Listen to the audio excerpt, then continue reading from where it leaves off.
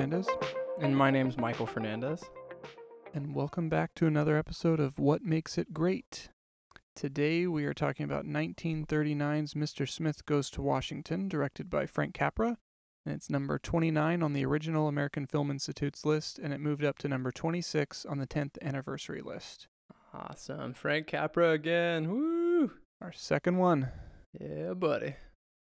All right, so this was not my first time watching it. Was this your first time watching it? This was my first and second time watching it. Oh, you watched it twice? Jess, how did you watch it? Rented it from Amazon Prime. It's not on any other streaming service that I could find, so that was the go-to. And I also watched it twice. Most recently, yesterday was when I most recently watched it, so pretty fresh on my mind to talk about. But I had seen it, like I said, I thought I had watched it with our dad. Like I rented it from the public library or something back in late high school, early college. But he doesn't remember watching it or have ever seen it, having seen it after I talked with him. So maybe I just watched it on my own, but I thought I had watched it with him. Either way, I had seen it a long time ago. I remember liking it a lot, and so I was excited to rewatch it, and I rewatched it, and I still liked it a lot. Yeah. I watched it for the first time on Saturday of last week. It's like Thursday today, so Saturday. It's not quite as fresh on my mind. I watched it Saturday and Sunday. And I bought it on Amazon because I liked it. Oh, really? Yeah, I figured it was one that I was going to go back to. And I don't know, I like working on a Jimmy Stewart impression too because it's like classic voice and everything, classic actor. And so, you know, the more works of his that I own, the more material I will be able to grab from. Well, whenever we go to a quote or something of his, I'll leave it up to you to quote it. Well, gee whiz, that sounds great. Okay. Well, we talked about where we watched or how we watched the movie, and now let's dive into some key players. And I want to we already talked about Frank Capra before when we talked about It Happened One Night, but I wanted to... Great movie, great director. If you haven't watched the movie, watch the movie and then go listen to our episode. It is just, he's awesome. We talked about Frank Capra at the beginning of that one, and he's just so cool. He really is. And so I wanted to mention him very briefly here, but spend most of the time talking about our two main stars, James Stewart and Jean Arthur. Okay. So for Frank Capra, I just wanted to remind everyone a little bit that this is an immigrant from Italy talking about American ideals and ethics and morality. And I just wanted to remind our listeners that he's an immigrant, and I love that it's an immigrant talking about what it means to be an American. And just keep that context in mind, especially during this time frame, this part of American history, that it's an immigrant that is putting forward these messages. I think that's something really important too. Yeah, that is really cool. That adds another layer for sure. Yeah. Is that all you had to add, or you just wanted to talk Yeah, about I just wanted to mention that again. If you want to know more about Frank Capra, you can look it up, or you can listen to the beginning of our It Happened One Night episode. I've got one little thing. I didn't do much research for this film. I just kind of wanted to soak it in, but I watched a couple of interviews and things with Jimmy Stewart and with Frank Capra. And there was one really cool thing with Frank Capra that I wanted to share. Sure. It was more funny, but he was on the talk show and he's asked about his family and his mother and what she thought of his acting. And he was like, my mother thought that a job was like, hammer, nails, wood, building something, like you're out there working, like manual labor, like working. And he was like, she had no idea what I was doing really and didn't think I had a job at all. And he's like, I took her to, I think it was the It Happened One Night. He's like, I took her to that, the opening, what do they call it? It's been so long since a movie's come a premiere. Yeah, wow. He's like, I took her to the premiere and, she watched the movie and I asked her, I said, Ma, what'd you think of it? And she goes, Frankie, when are you going to get a job? It's like that movie won all of the Oscars, like all the big five. Super successful. And yes, his immigrant roots are very strong, and he's just a very down-to-earth man because his mom never was able to see him at how high he was, I guess. But I thought that was kind of cool. Mrs. Capra. When are you gonna get a job? That's such a mom thing. I know. All right, so I have a little bit of information on James Stewart and Jean Arthur. Okay. So Go for it. James Jimmy Stewart, the American Film Institute ranks him as the number 3 greatest male star of classic Hollywood. Man. And he's really known as an everyman and able to portray the American ideal of the common man, and I think that's very well exemplified in this movie with this role in particular. And he's in this one, and obviously It's a Wonderful Life with Frank Capra later on. Mm-hmm. And we talked about it in Happened One Night, how Frank Capra is really good at like relating to the people and the common man, and he's always looking out for, the other guy, the little guy kind of thing. Mm-hmm. And Jimmy Stewart, I was like, maybe that's either like Frank Capra found him and was like, oh, this is perfect for everything that I write and want to make, or did he bring it out of Jimmy Stewart? Did Jimmy already have it, or vice versa? Did Frank Capra bring it out of Jimmy? I think it's the perfect pairing. I think it's the in between of exactly what you're describing. Is that Frank Capra has this inclination to want to champion the common man, the everyman, and he found his perfect partner in Jimmy Stewart, who was able to so effectively portray that type of role.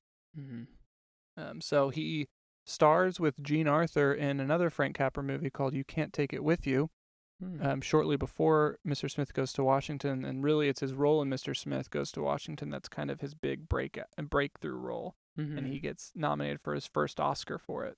Man. He's nominated 5 times for the Oscars, but he only won 1 for another movie on the list pretty soon called The Philadelphia Story. Buddy. Is another Katharine Hepburn, Cary Grant movie, but it also features Jimmy Stewart in an Oscar-winning role. Wow. Shortly after that movie, he joins the Army to fight in World War II in the Army Air Corps, and he began as a private. He was always really interested in flying planes, and I think he had his commercial pilot's license prior to it. So he joins as a private, but because he has his commercial pilot's license, even though he's a lot older than other soldiers, he's in his 30s. He's able to eventually he rises to the rank of colonel in 4 years. Wow. One of the few to ever do so, to rise to the rank of colonel that quickly. And he started off just training pilots. They were like, we're not going to put him out there. But he really wanted to be out there, and he started flying bombing missions. Wow. And he flew bombing missions over Europe and stayed in the reserve for many, many years, and eventually he was promoted to brigadier general. Dang. And which is insane. He flew as an observer on a bombing mission during the Vietnam War, so he was still very much kind of involved in the Army in some capacity. Man. Throughout his career and throughout his life, really. Dang. I think I saw somewhere that he became a general. That's nuts. Yeah. That's he's this Oscar-winning actor. He's super famous, and he's also a general in the Army. Yeah, number 3, male actor of all time or whatever, and then also, Yeah, he comes back from World War II, and he does It's a Wonderful Life, and stars in a lot of westerns in the 50s, and works with Alfred Hitchcock a lot in the 50s, and kind of finds another wave of career success by doing westerns and working with Hitchcock, and he becomes very politically active in conservative Republican causes and supports a lot of conservative and Republican candidates, and participates in congressional hearings against colorizing black and white films such as It's a Wonderful Life. He was very adamantly against that, and Ted Turner owned a bunch of cable news channels and was trying to colorize a bunch of classics to try to reintroduce them to people, including It's a Wonderful Life. And they did. I've seen that movie in color, It's yikes. I don't... Yeah, it's weird. I've accidentally, if you go on Amazon Prime, I think both It's a Wonderful Life is on there, and so every Christmas I watch it, and I accidentally clicked on the color one. Like, ugh, I got out of it real quick and put on the black and white version. I bet you don't hear too many people say that, brother. Right, but there's just something about it. It just seems so fake. Yeah, it does. And then he dies in 1997 from a heart attack at the age of 89. Wow. That's what all I included on James Stewart. Did you have anything on him? No, just his incredible, iconic voice, and Yeah, he's just so good at acting. I'm going to be conscious about using fillers this podcast and saying and things, because while I was listening to Jimmy Stewart talk, excuse me, he I just did it again. He just talks so slow, and I did it there too, but he takes his time to think about each of his words. But he also kind of like mumbles sometimes under his own breath. And, Yeah. like he talks under his breath and everything like that. He's got a funny, very particular way of talking. I feel like it's kind of like the male equivalent of how Katharine Hepburn talks. Kinda, yeah. That's a good way to put it. But it's not that. What do they have that European American whatever English The American transatlantic or whatever accent. He definitely does not have Mid-Atlantic that. or whatever it is. Yeah. It's something very like no one else talks like that though. It's just a very weird, odd voice, but it works for him very well. Do you know where he was born by any chance? I didn't look that I up. feel like it's Pennsylvania somewhere. What? I think so. That's ridiculous. I think for sure he'd be from like the Midwest or like, the South or someplace like that. Because he was born in voice? Indiana. Yeah, Indiana. So Indiana? Mm-hmm. Oh, okay. Yeah, he does kind of have the everyman, common man, Midwestern. Oh, Indiana, Pennsylvania. Hold on. Wait, it is Pennsylvania? Yeah, a city in Pennsylvania. Indiana, Pennsylvania. That is tricky. Oh my gosh. Okay. Anyways. Well, anyway, so Jean Arthur is she gets equal billing in this movie with him. Mm-hmm. And Jean Arthur is not her real name. I don't know why I didn't write down her real name, but Jean Arthur is a stage name that she took from Joan of Arc, Jean from Joan, and King Arthur. Huh.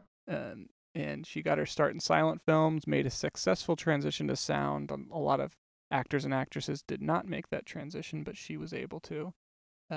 She worked with Frank Capra in Mr. Deeds Goes to Town, You Can't Take It With You, and Mr. Smith Goes to Washington. So this was her third of 3 collaborations with him. And very successful in the screwball comedy genre.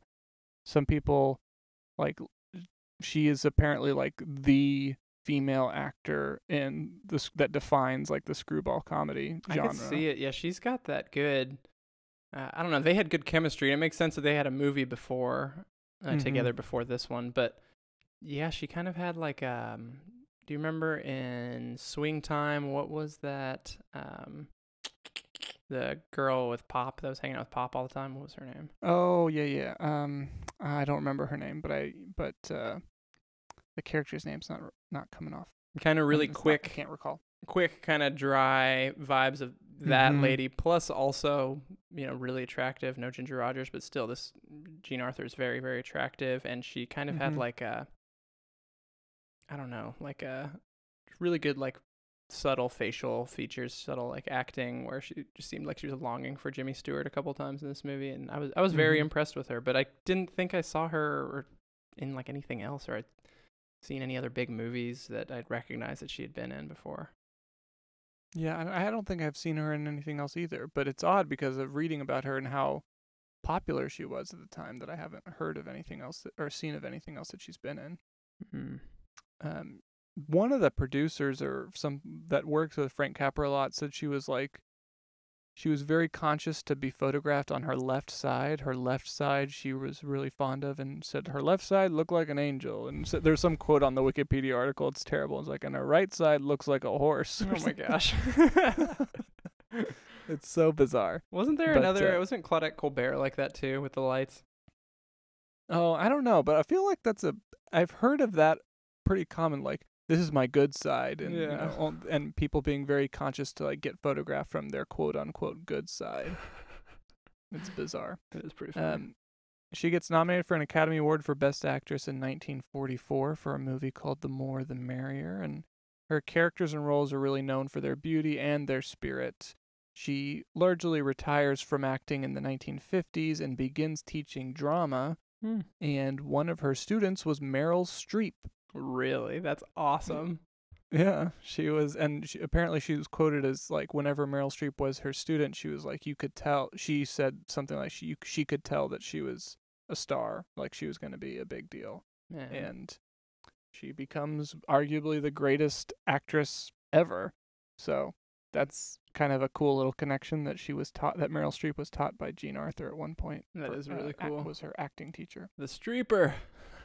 I thought another interesting thing about Jean Arthur is that in 1973, when she was like 72 or 73 years old, she was arrested for trespassing. What? And what happened was she's a huge animal lover, and she trespassed onto someone else's property because she went to go console a dog that she felt was being mistreated. No. So she was married twice and didn't have any kids, but a huge animal lover, and apparently so much so that she would trespass on your property to console dogs if she felt like they weren't being treated right. That's sweet. And then in 1991, at the age of 90, she dies from heart failure. And so that's a little bit of Jean Arthur. And there's a lot of other actors in this movie that we can talk about, but I was like, I want to spend some time talking about this movie. But Claude Rains is in this movie. He plays one of the main characters, and we're going to see him in Casablanca later on, but he was also the Invisible Man for Universal. Oh, cool. And we also see, what's his name? I forget the name of the actor, but he plays the character Diz in this movie.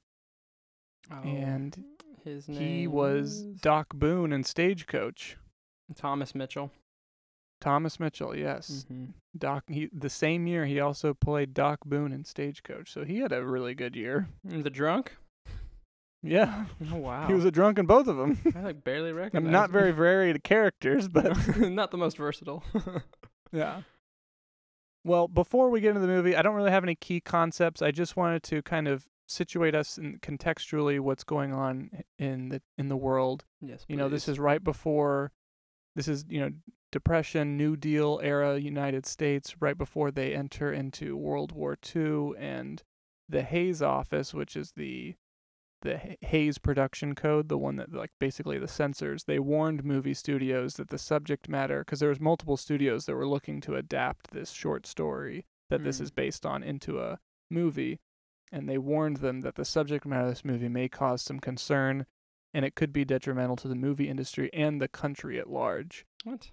And so there was fear that this would undermine American democracy during an unstable time in the world. You mean the people trying to censor other people's voices and trying to censor their free speech? Those people? They're saying that this movie's going to undermine American democracy of freedom? Yeah, pretty much. Okay. I just wanted to put that in context. Right.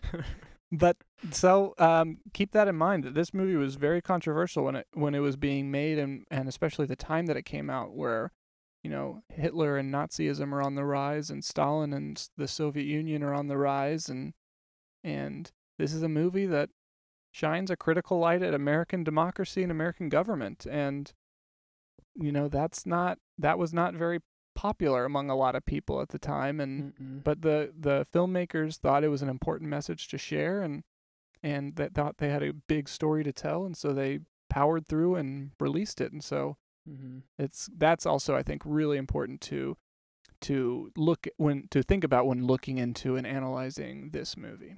Yeah. But that's all I have to talk about it. You want to dive into the movie, or you got some things to share? No, let's get started. Okay. We get credits with a bunch of patriotic Yankee Doodle Dandy type of music playing, and Jean Arthur and James Stewart get equal billing on the same title card. And then we get into the movie, and we learn Senator Samuel Foley from some unnamed state has died. That's right. Excuse me. And Senator Joe Payne, who's the other senator from that state, who's played by Claude Rains, calls the governor of the state, I believe his name is Hopper, calls him in the middle of the night to alert him that the Senator Sam Foley has died, and the governor calls Jim Taylor, who's a businessman who apparently holds all the political control and influence in the state, and he tells him what's going on, and there's a funny little moment where the governor's wife is giving him crap for never saying no to Jim Taylor. He's just like, yes, Jim, yes, Jim, yes, Jim. And it's like, I wonder what would happen if you ever said no to him. Ain't coming? Yes, Jim. Yes, Jim. Yes, Jim. I suppose he'd drop dead if you ever said no to him. Oh, now, my dear, this is no time for jokes. And then we go to Jim Taylor and Joe Payne are meeting in the governor's office, and they're trying to figure out who they're going to appoint to, and by them they mean who are they going to tell the governor to appoint to this vacant Senate seat, someone that's not going to rock the boat too much, because they have this deficiency bill which is designed to provide economic relief. I'm thinking of it as a very like New Deal type of bill to provide jobs and work and resources to a lot of really hurting people in the country. But there's a section of this bill that they've snuck in where there's going to be a dam that's going to be built on a place called Willett Creek, which they always say Willett Crick. Yeah, Willett Crick. Yeah.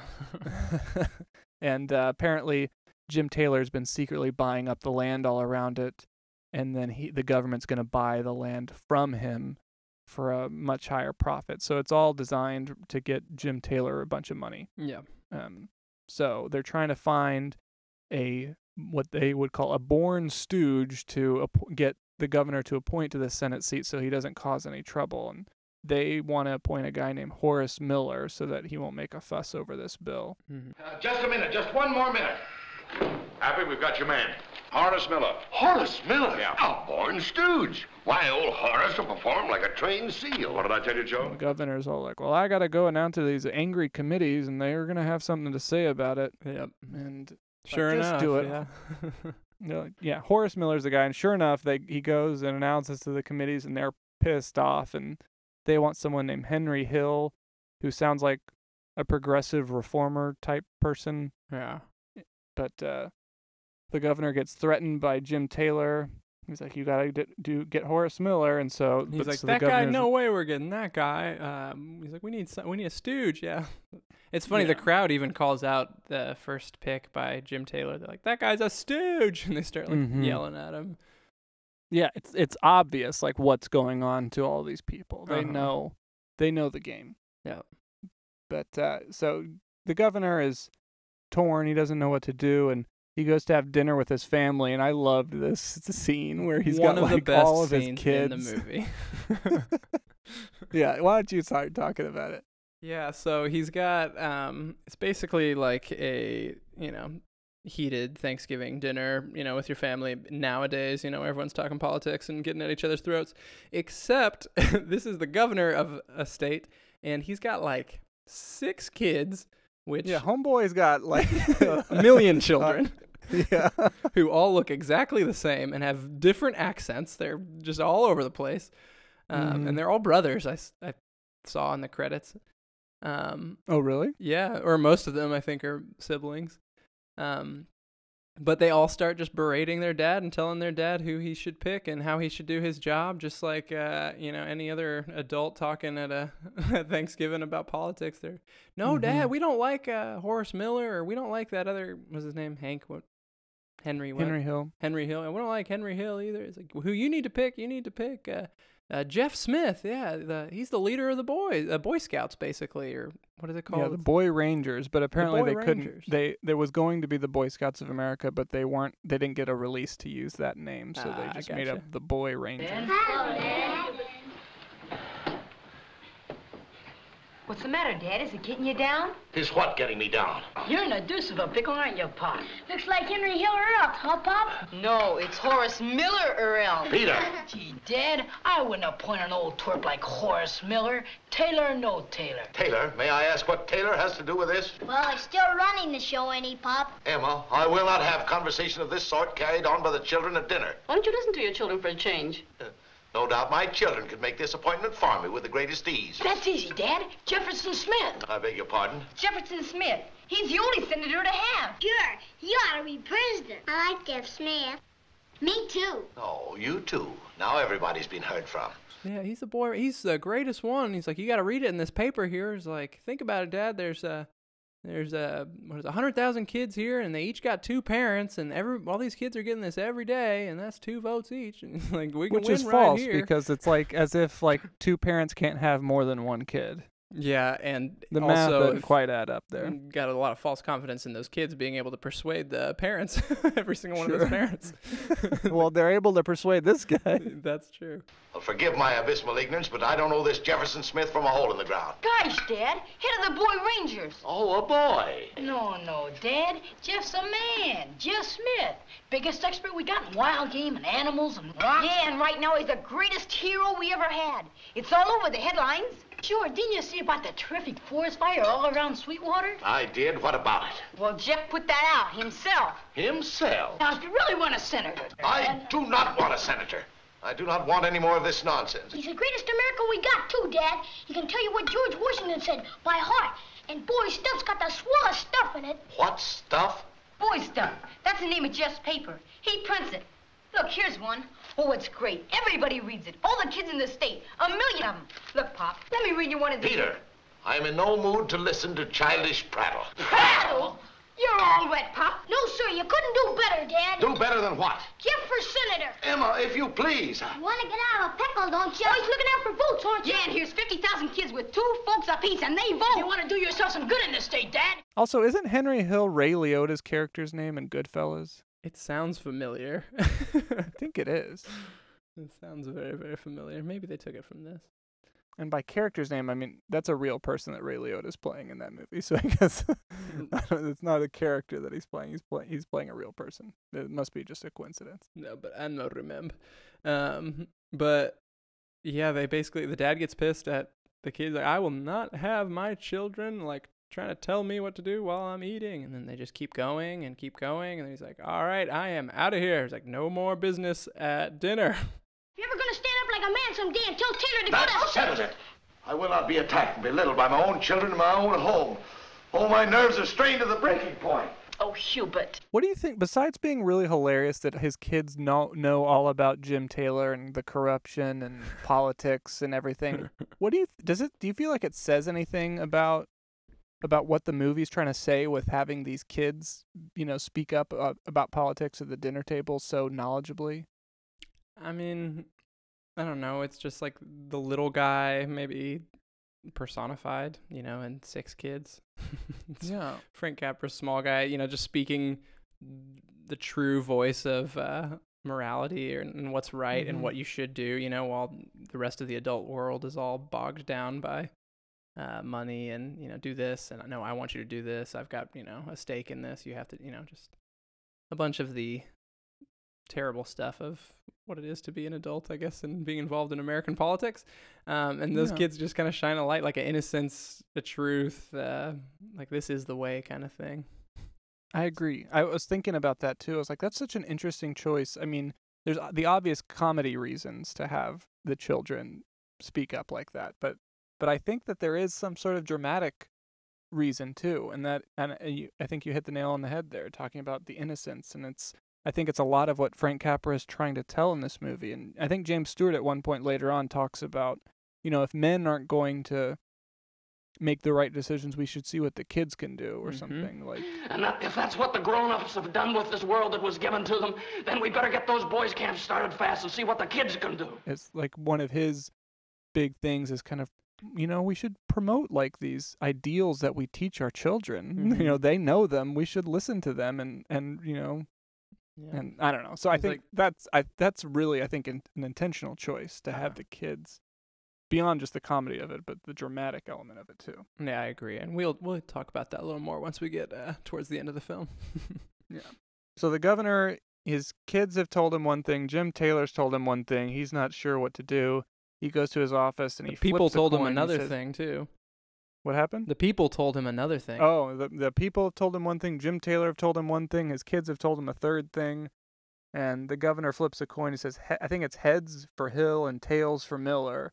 And, of course, the coin lands on its side up against the newspaper with an article about Jefferson Smith putting out being a hero and putting out like a wildfire or something. Yeah, the coin lands on its edge up, vertical, perpendicular to the table. It's ridiculous.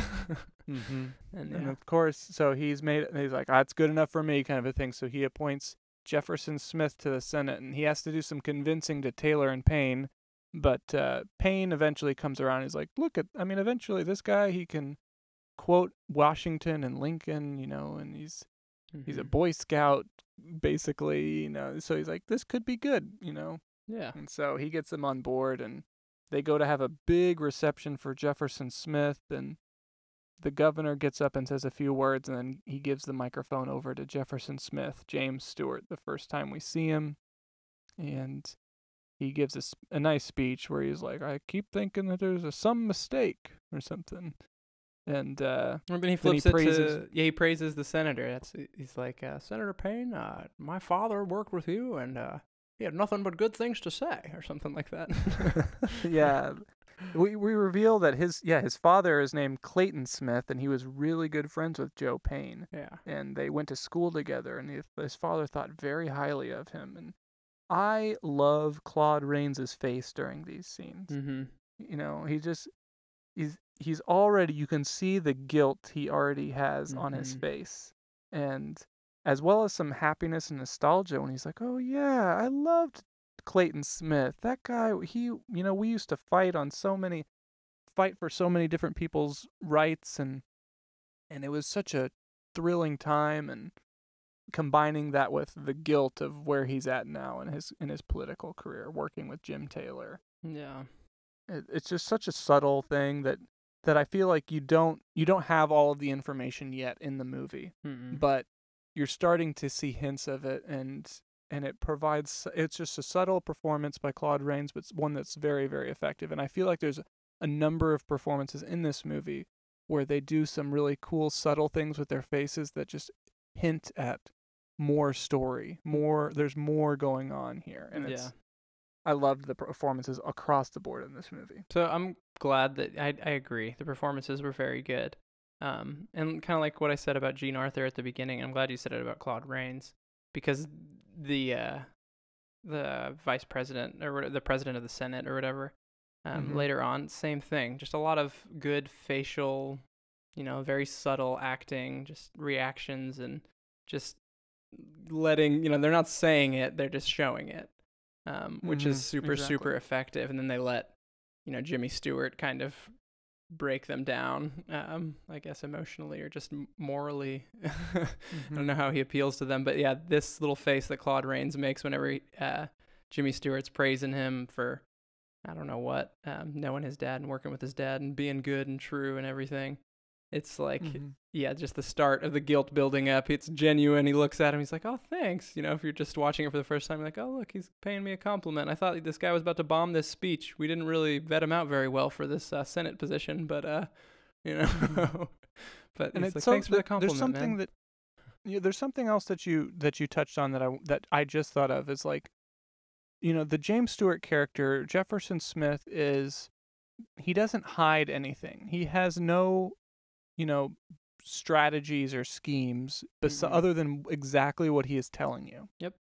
Like, there's nothing under the surface for him, and I don't mean that in a negative way. I mean, like, he's very innocent and maybe naive, but good-natured, and everything that he believes he says, and he's very strong-willed that way and confident that way. Whereas every other character in the movie, and I think purposefully so, keep some things to their, they hold some things close to their vest or whatever the phrase is. Yep. Where they keep some things hidden. And so you'll see looks from Saunders, Jean Arthur's character. You'll see looks from Claude Rains. You'll see looks from the president of the Senate that hint at what might be going on underneath, but we never get to know the full story. Yeah. And that's politics a lot of time. It's like you have to, like, I'm going to talk to this person, but I'm also going to talk to this person and not tell, and just kind of like the scheming kind of thing. And all these other characters have all these secrets and all these things, whereas Jefferson Smith goes in there and he feels like the odd man out, even from a character perspective, because he's the only one that is genuine acts this way. Yes. Yeah. And it provides such a great dynamic where he's such a big, larger-than-life character that everyone else around him gets to perform these really subtle, nuanced performances that hint at so much more, and they're so much deeper and more full characters because they're able to play so well off of Jefferson Smith and James Stewart's character. Yeah. Oh man, yeah, I love Jim Stewart. This is Jim Stewart. Dang it, what is his name? Jimmy Stewart. I want to call him Jimmy Stewart, but they titled him as James Stewart in this. Right. Yeah. But yeah, Jimmy Stewart is incredible, and man, this is a good conversation already, brother. I'm loving it even more, and I've got just things to say, but I don't want to, I want to hold them until the end, I guess. Yeah. Well, we'll move on. So the Boy Rangers come in, they march playing instruments, and they present him with a briefcase. But I love the kid who gets up and they have this speech prepared, and he's super nervous and forgetting the speech and stumbling over his words, and some other kids like it's one of the brothers. It's one of the governor's kids, I think. It's the same actor. Yeah, they're the governor's kids, and eventually he just goes, "Oh heck, it's a briefcase, Jeff." And then they sing Auld Lang Syne, which is the big song at the climax of It's a Wonderful Life. Yeah. So Frank Capra likes this song, apparently, but it's super emotional in It's a Wonderful Life, and it's also super emotional in this movie. Yeah, it got me. It got me too, and it got me, and I had to look it up. I was like, what the hell is up with this song making me feel so much? Like, what does it mean? Yeah, I don't know. What, did you find anything? I have no idea what the heck this song means or what but it gets me every time. I'm looking it up right now. I'm pretty positive it means nothing. But it did birth one of the greatest / worst Christmas songs of all times. It's like the Drank a Toast to Innocence. Oh yeah, God. Drank a toast to innocence. Yeah, I hate that song. But I also love that song. That song is pretty terribly awesome. We drank a toast to innocence. We drank a toast to now. Okay, so it says, what does it literally mean? And it says, it's not recognizable to English speakers because it's not an English phrase. It's literally, it means old, long since, like old times or the olden days or something like that. It's like a longing kind of song. Remember when everything was good? Kind of thing. That's so weird. It's let's send this guy off, I guess. So I don't know. Everything can be good again. That's a repeating theme. Thank you for that dive into what the heck Auld Lang Syne means. But so they're singing it, and they're looking at him proudly, and the kids have tears welling up in their eyes, and Jefferson Smith looks back at them proudly, and tears are welling up in his eyes as he goes off to proudly represent all these kids that believe in him, and it's a great emotional send off, and then they are on a train ride to Washington, I think. They are, but before we move on, okay, so it's olden times, that song, and they're just talking about how great it was. I guess it's kind of Christmassy, New Year's Eve kind of song, let's remember the past and move forward, with that kind of idea in mind. And gotcha. When I said I was that's kind of similar to things that are going on these days, or phrases that are said commonly these days, that are being just horribly, I guess, used and stupidly used. Referring to something that's on caps that are often red. Yes. In red color. Exactly. Stupid red hats. But this is interesting because I think it's more legit. They're saying this is someone that we are electing because he's a good person, and he has good moral standing, and he's genuine, and he represents us for real. And he's this is them talking about, and they get all emotional. And it's hey, man, maybe we're on the way back to, I don't know, the ideals, the core ideals of this country. Not so much whatever the hell this current movement of things going back to the way they were. I don't know when their ideal, what year they were talking about. It's not really applicable so much today, but back then, before World War II and everything like that, it was kind of a interesting message. It's the same Make America Great Again kind of vibe, I guess, by sending Jeff Smith up to the Senate, but it different. Could be just as you move on to this next stage of your journey, he's remember us. Yeah. And remember that we're the reason why you're doing this, kind of a thing. So don't go on to your next stage of your journey, but don't forget where you came from. Kind of a thing. These are the days we'll be singing about later. Let's enjoy this. Don't forget us. Keep us present, kind of thing. Yeah. Okay. Anyways, that wraps up my Auld Lang Syne little thing. We can move on now. Let's drink a cup to kindness or something. I don't know. Innocence. Or toast to innocence or whatever. I don't know. Anyway, train ride to Washington, and Smith and Payne are reminiscing about Jefferson Smith's dad and his championing of lost causes, and how Joe Payne would champion these causes with him, and there was no cause greater than a lost cause, kind of a thing, and they would fight, and Joe Payne talks about, I remember your father. He fought against an entire mining syndicate just because of one miner who didn't want to get his land lost or something. And they talk about that Clayton Smith was shot.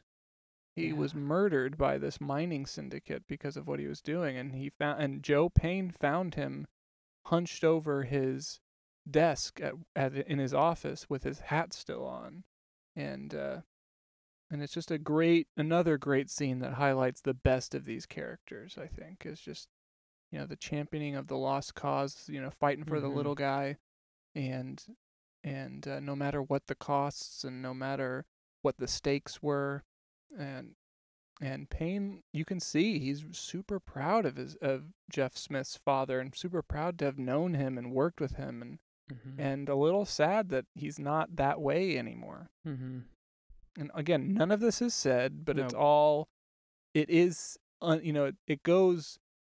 comes across in Claude Rains' performance. Yeah, it does. And it's because of Jimmy Stewart's so earnest performance and genuine performance that he's able to do that. It's such a great pairing.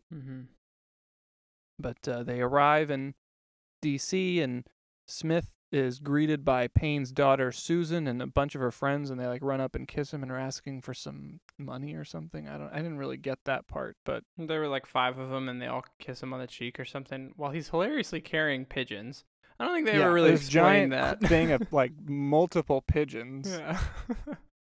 But they all as if he wasn't country bumpkin looking and sounding enough. I guess he has to be carrying around these pigeons. But they all kiss him on the cheek, and then they're like, "And that's $1 for each kiss. That's $5, sir." And he's like, "Whoa, $5? What the hell?" that's a lot of money back then. I feel like I didn't ask for those kisses. But welcome, I guess. Yeah, he's got a bunch of pigeons, and he's talking about if I'm gonna time them, and I'm gonna enter him the fastest one into some contest. Oh, it's they're gonna fly back home or something like that. They'll joke with him you're gonna send messages back home, and he's like, "No, I'm gonna see which one gets back." I don't know if it's serious. I don't know what the heck the point. Maybe he's just bringing that invasive species of pigeons to Washington D.C. Now that I'm thinking about it, it's Jeff Smith's fault that there's pigeons in D.C. these days. But anyways, he notices it's Susan, right? Susan Payne. Susan Payne, yeah. Yeah, and he's just blown away at how beautiful she is, and he talks about that for a while, and he's kind of low-key obsessed with her. Yeah. And there's a bunch of people around him, and there's all those women come up to him, and there's some reporters that come up to him, and I just felt overwhelmed on behalf of Smith. Jefferson Smith, he gives a good performance that he's really overwhelmed, and you get that feeling too. And then he sees the Capitol Dome off in the distance. Oh man, now the rest of the group out. Loses him. Yeah, that's right. He just runs away. Yeah, he just runs off. He's gone. And so they call over at his office, and his secretary answers, whose name is Saunders, played by Jean Arthur. And she's there with a reporter named Diz, who is Thomas Mitchell, a.k.a. Doc Boone from Stagecoach. And have you seen Smith? No, we haven't seen him. All right, well, we're keep an eye out on him. We're looking for him. He's probably out drunk somewhere or some kind of a thing. But then we see him, he's on a bus, and he's off, and he's seeing the monuments and sites of D.C., and it's a montage where, half the time there's, a flag waving kind of superimposed over the image, and he goes to see the Declaration of Independence and the Constitution and the Washington Monument and Jefferson Memorial and the Tomb of the Unknown Soldier, and all these different statues and flags and things we see. And then eventually he kind of ends up at the Lincoln Memorial. And we visited D.C. Do you remember? That was 20 years ago almost. It was in 2001, right before 9/11. Oh, yeah, it was August of 2001, right before we started school that year. Again, right before 9/11, we went to D.C. and saw all the museums and the monuments and everything. And I remember seeing the Lincoln Memorial and just being super impressed by it and the size of it. And it reminded me of Zeus in Disney's Hercules. I knew what you were going to say before you said it. Yes. He's just like this huge statue sitting on this big chair in this like temple-looking building. And I got the same kind of feeling whenever he walks up there, just super impressed by it all. And he's standing in awe of it. And he goes up to part of the memorial that has the Emancipation Proclamation written on the wall as a boy is there reading it with his father. And there's a black man that comes up and they're all standing there in reverence as well. And it's super patriotic and super moving. And it's one of those moments that this movie does really well where they try to take what it means to be an American and American ideals, and they just present it so attractively. Yes. And so plainly, like just like the rest of the movie, like it's show don't tell. Like it's almost like he's trying to flip the mirror on everybody. It's like, look, we have the makeup to be this amazing, great place. They're struggling through or just recovering from the Great Depression still, and heating up for war here, World War. Lots of turmoil and everything, and what an important time to have a message like this. Just show a message like this, I guess. Make everybody else, make the audience realize that, oh yeah, we're good. We can be good. Yeah, and it highlights the character of Jeff Smith again because he sees a young boy reciting these words to his old man father. And it's like the kid is, he's not doing it, but it's as if like the kid is reminding the adult what it means to be an American. And, there's a line later on that Jefferson Smith says, like a little bit of looking out for the other guy as well. And who's the other guy needs looking out after? There's a black man that's there too, that's listening to the Emancipation Proclamation being read. And there's not that many black people in this movie. There's that guy, and then there's like the people at the train station that are carrying the luggage, and that's pretty much it. Oh no, there's some little children that work for the newspaper at the end. Okay, yeah, that's right. But the movie at the same time doesn't totally ignore them. And I think this scene is really important and maybe you don't get this if it's not made by an immigrant, Yeah. If it's made by someone that's born here in America, maybe you don't get this little nod or mention that it's not just white people in this country, Yeah. That's true. I thought that was kind of interesting too. That is interesting. Or notable. Man, I'm going to be thinking about Capra's, like, him being an immigrant and what that has to do, or how that, like, influenced this movie and the message of this movie. But I think that's really interesting. Let's talk about this some more at the end, but let's move on. All right. So then we go back to Saunders and Diz, and they're chatting about how disillusioned Saunders is in her job and how she wished she would have quit when the previous guy died, and she's been there for a long time, and she knows the system. She's super disillusioned and just like, what am I doing here? It doesn't have much direction. And then that's when Jefferson Smith arrives, and she initially turns him away. She's like, just get out of here or something. I forget what he says. He's like, he doesn't say Jefferson Smith or something. He's like, is this the office or whatever? And she's like, get out of here. And then she runs after him. He's like, wait, what's your name? He's like, Jefferson Smith. And she's like, okay, come back. Yeah. So she gets him, and she calls Payne to let him know he's arrived. And he's like, and he's sober too. And he's like, what? And he tells Saunders and Diz about his journey. And he's just like, I've never been called absent-minded before, but, I just found myself on that bus. And then before I knew it, I was blah, blah, blah. And he's just waxing poetic about everything he saw. And he just, his innocence and his reverence to everything is just really contagious, but not quite so much to Saunders and Diz at this point. So Smith and Saunders drive over, I think, to a hotel or something to meet the press that's there waiting for him. And he's like a boy looking out the window whole way. That's He's so like, look at funny. that. What is that? I loved that. He's just like, oh, is that a statue? What's that statue? What's that called? What's that monument for? Who's that? What was the name of that? And then Gene Arthur's like, I don't know. It's dark. I've seen it before, and I didn't look at it during the day, so I can't tell you. And then the scene ends with a nice little comedic button. He's like, "What was that?" And he's like, "Movie houses." Yeah. It was just movie theaters that he was passing by. He thought it was something that he had never seen before.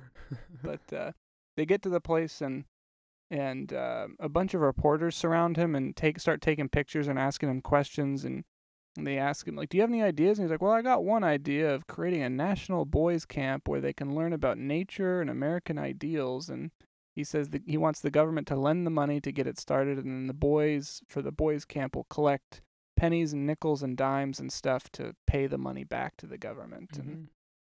And they're like, "Oh, that's swell." And he's like, "Hey, do you know any sign language or bird calls?" And they start taking pictures of him and all these compromising poses, and they run him through the mud. There's a montage of all these articles and pictures of him. And they're like, he's like pinching his nose, and he's like, and the headline's like, "He thinks this place stinks," or whatever. And Yeah. and they just totally make fun of him and misquote him in all of their papers after. They really take advantage of the poor guy. Yeah. But then he marches on. It's okay. He perseveres. He survives. And let's see what's next here. Payne meets with Saunders and tells him to get him to the Senate on time for his first day and to try to keep him away from politics and the Willett Creek Dam. So Saunders knows about it too. Mm-hmm. And Smith gets escorted to his desk by a page, who's this little young kid who tells him that this desk he's going to be sitting at was once belonged to Daniel Webster.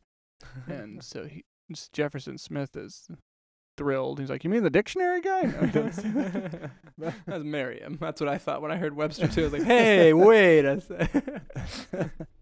But the page orients him and the audience to, who is who. Like, he points out that's the Senate Majority Leader and that's the Minority Leader, and up there's the press gallery, and that's where the spectators are. And he's pointing out all these things. They're like, "Okay, we know this is where we're going to be spending a lot of the movie, so it's good for the audience to also know what's going on." Mm-hmm. And these are the players. Jefferson Smith gives him a little Boy Ranger button to pin on his lapel, and then Payne comes in and tells him that he's going to be sworn in. And he's like, "You meet me here. We'll walk down there. The president of the Senate's going to swear you in, and we'll be good to go."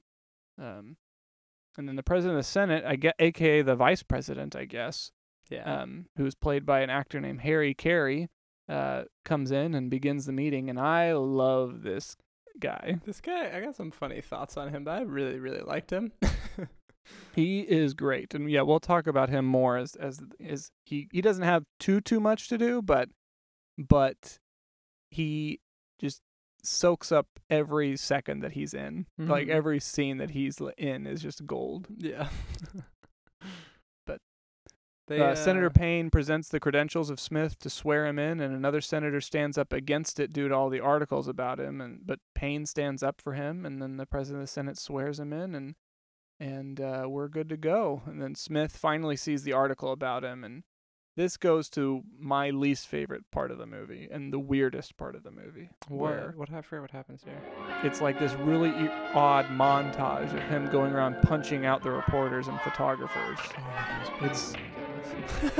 It just doesn't fit with his character. I feel like the rest of the time it's just like he's walking around, he's all angry, and he sees one, and he goes bam, punches, knocks him out, and he knocks out like 6 guys. Yeah, it's pretty impressive. I don't like it. I feel like the movie you could have cut this thing and it would have been fine. Totally. No, yeah, it was very random, and so random I almost forgot about it. Yeah, this is my one. I have like 2 things that I don't really like about the movie. This is the big one. Well, okay, and the other one's later? The other one is the very, very, very end of the movie. Okay. So we'll talk about it. But this is this is like, if I have 2 gripes with the movie, and this is the biggest one. Yeah. It just doesn't make sense for the character. I don't like it in the movie. I wish it wasn't there, and I don't know why. It just doesn't work for me at all. Yeah, it does. I mean, it kind of works for me. But not really. I just thought it was funny, and it just reflected the times. Very. Because there's no consequences about it. There's 0 consequences about it. But I mean, for what he represents, like, and we're talking about the innocence of children and things like that, and talking, and he's in this new city, and he's got, big eyes and looking at all the monuments and everything. It feels very much like a child. And the ideals and like everything that he talks about and the ethics that he talks about later on in the movie don't fit with what he does here at all in any way, shape, or form. But I think it speaks to that like manliness vibe that's going on at the time. And, you know, it's like somebody wrongs him and somebody, you know, defames him and makes him look bad. He's going to do something about it because he is a free man in this country and he's going to do it. I don't think this is in line with being kind and being, you know, looking out for the other guy or anything else that he was talking about. But I do think it shows that he's going to stand up for himself and he's willing to fight. And I think that is consistent with his character. He's willing to fight for himself and for everybody else, not just, you know, take the shots for everybody. And I don't know. He's not a pushover, essentially. He's going to punch your face. I guess so. But it's also like super hard to tell who exactly he's punching, because it's like, did he just punch a guy that was just reading a newspaper? Oh, or was that actually one of the photographers or reporters? That, I assume it's all the reporters. Right. Which, I mean, yeah, that's not good. But anyway, it does lead to a good scene where he goes to like the bar that all the reporters hang out at, and he confronts them all, and he's like, you should be talking about the truth. And they're like, you want to talk about truth? And they really push and challenge him, and they call him an honorary stooge. And they're like, we're the only ones that can afford to be honest because we don't have to worry about being reelected. And they break his illusions of what American government is real quick by being his first introduction to the corruption and the reality of what's going on there. Yep. And I think that starts him, like, the wheels turning a little bit.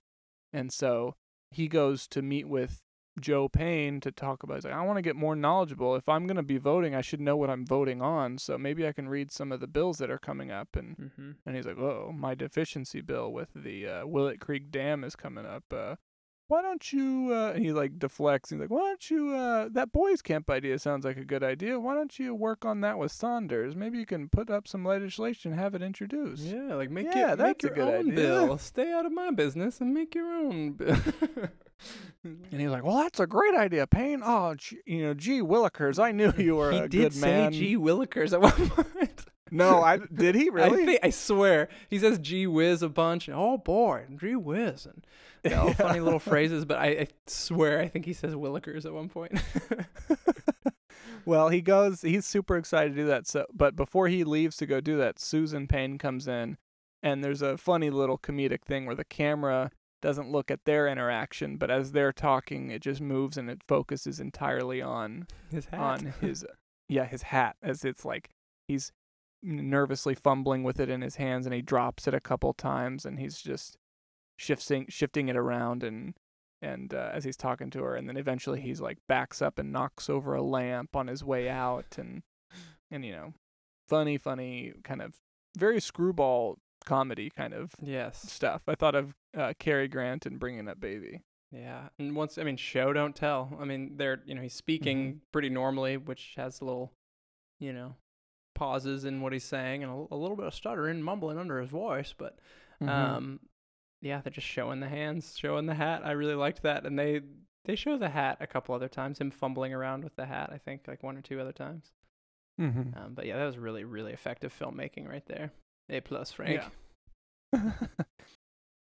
They go back to the office, and Saunders walks Smith through the legislative process, and this is kind of another you'd think would be an eye-opening scene where, you know, it's like her version of Schoolhouse Rock of how a bill becomes a law, but it's like this really pessimistic view of it where... Just a moment. Do I understand that you're going to present a bill? Yes, Senator Payne and I decided it was the only way we could... Senator Payne decided this with you? Yes, it was his idea. Of course, I should have been the one to think of it. My dear Senator, have you the faintest idea of what it takes to get a bill passed? No, you're going to help me. If I were triplets, I could. Well, now, Miss Saunders, Senator Payne said that you're going to help me. Now, what do we have to have? What books do we have to have? And when Senator, how do we write the bill? Do you mind if I give you a rough idea of what you're up against? No, go ahead. Well, our senator has a bill in mind, like a camp, right? Right. Fine. Now, what does he do? He has to sit down first and write it up. The why, when, where, how, and everything else. Now, that takes time. Well, but this one is so simple. Oh, I see. This one's simple. Yeah, and with your help, why... Oh, I'm helping, yeah. Simple, and I'm helping, so we knock it off in record-breaking time of, let's say, 3-4 days. Oh, a day. A day? Yes, just tonight. Tonight. I don't want to seem to be complaining, Senator, but in all civilized countries, there's an institution called dinner. Oh, sort of hungry myself. Well, couldn't we sort of have some stuff brought in on trays, like big executives? Oh, sure. Mm-hmm. Well, dinner comes in on trays. We're big executives. We're light into this. And we finish the bill before morning. Where, you introduce it, it goes through all these committees, you get it on these calendars, blah, blah, blah, and then eventually it comes time to vote on your bill, and Congress adjourns. Yeah. And he's like, well, so should we get to work on it now? We got some pencils and paper, and, and she's like, okay, yeah, let me just go get a pencil. Yeah. It's dawn. Your bill is ready. You take it over there and introduce it. How? You get to your feet in the Senate, take a long breath, and start spouting. But not too loud, because a couple of the senators might want to sleep. Then a curly-headed page boy takes it up to the desk, where a long-faced clerk reads it, refers it to the right committee. Committee, huh? Committee. Why? Look, committees, small groups of senators have to sift a bill down, look into it, study it, and report to the whole Senate. You can't take a bill nobody ever heard about and discuss it among 96 men. Where would you get? Yeah, I see that. Good. Now, where are we? Some committee's got it. Yeah. Now, days are going by, Senator. Days, weeks. Finally, they think it's quite a bill. It goes over to the House of Representatives for debate and a vote. But it has to wait its turn on the calendar. Calendar, huh? Yeah. That's the order of business. Your bill has to stand way back there in line unless the steering committee thinks it's important. What's that? What? The steering committee.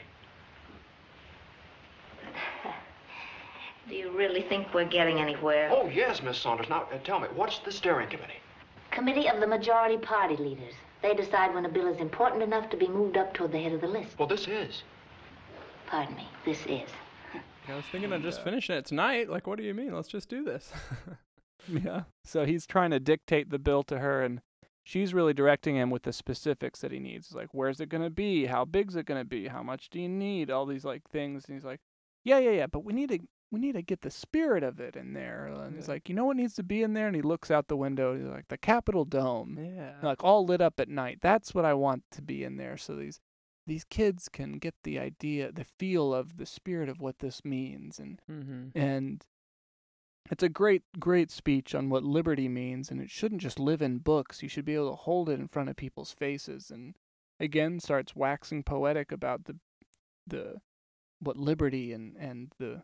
Then he goes into the beauty of nature in his home state, and Saunders is just looking up at him with emotion welling up in her eyes. And it is one of the it happened one night. It's shot very it happened one night style, where she's looking at him very affectionately, and you can see her kind of hard, pessimistic exterior starting to crack. That's what's got to be in it. What? The Capitol Dome. On paper? I want to make that come to life for every boy in this land. Yes, and all lighted up like that, too. You see, boys forget what their country means by just reading The Land of the Free in history books. When they get to be men, they forget even more. Liberty's too precious a thing to be buried in books, Miss Saunders.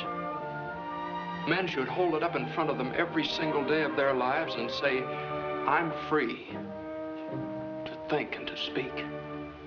My ancestors couldn't, I can. And my children will. Boys ought to grow up remembering that.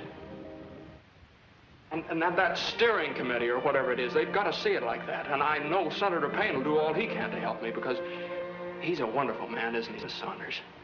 He knew my father very well. He did? Yeah, we need a lot more like him. His kind of character, his ideals. Let's get on with this. Oh, yes. They don't really have a very explicit or they are together, they are a couple, or they're a relationship or anything like that. They don't have a big moment or anything. But I really love their relationship. I mean, you can tell that she's just so, I don't know, enamored by him. Just wow, this guy's still happy and positive about all of this crap. Well, again, it's Jimmy Stewart. He has nothing to hide. He says everything, and so it allows everyone else to have these understated, very effective performances around him where things are hinted at, but we never get to fully hear it. It's the show don't tell. Claude you learn a lot about Claude Rains just by his facial expressions. You learn a lot about Saunders from hers in this scene too. She never fully reveals all of her cards. But we do get a card here. He asks her, he's like, does everyone always call you Saunders? And she's like, yep, pretty much. And she's like, I also answer to whistles. Yeah. Dumb. But then he finds out that her name is Clarissa. And she was like, oh, you didn't really respond very warmingly to my name. He's like, would you have preferred it to be Susan? Like Susan Payne. And he's like, oh man, she is something. And he like goes off. Yeah.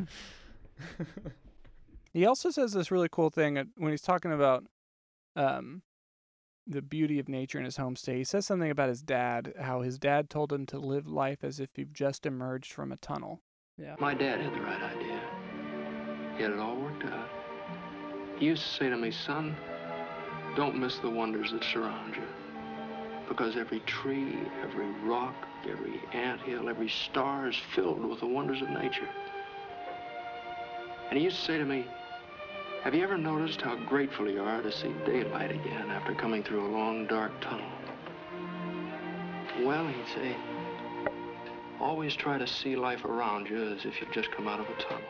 That summarizes the Jefferson Smith character. Everything is just amazing and wow, it's bright and just filled with awe.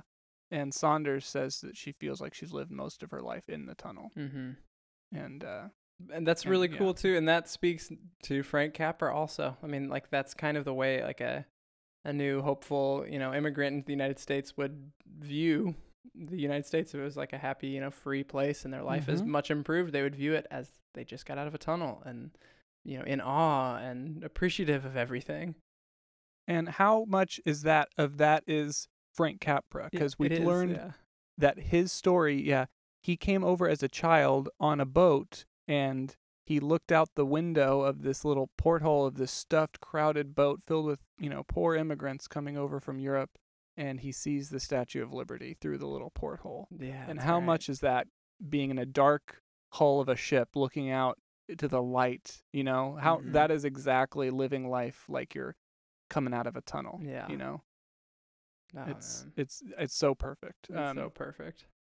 And I love the imagery of that it's a very well written line that sums up so much great characterization in it. It's very very effective. And the whole scene is just a great thing where like you said, they're never says that they're in a relationship, but they're building one so effectively. Yeah. Or growing one if you're gonna go seeds.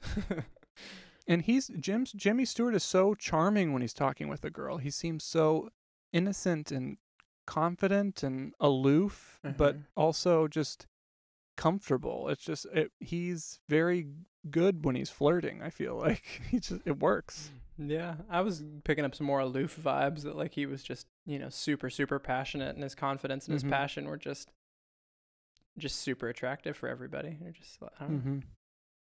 Anyways, but they go back to the bill. And Jefferson Smith mentions the location of the camp's going to be Willett Creek. Yeah. And Saunders perks up at this, and she's like, "Oh, this is going to cause some problems."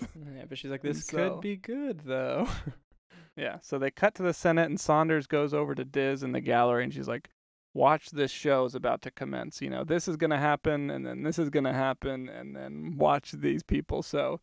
And it plays out just like she describes. The Senate comes to order, and Saunders signals Smith to stand up to introduce his bill, and he shoots up and screams. and then that's a funny moment where everyone's terrified how loud he was. Yeah, Mr. President! Yeah. He gets up to introduce his bill, and his voice is cracking. And as soon as Willett Creek gets mentioned, everything happens just as Saunders lays out.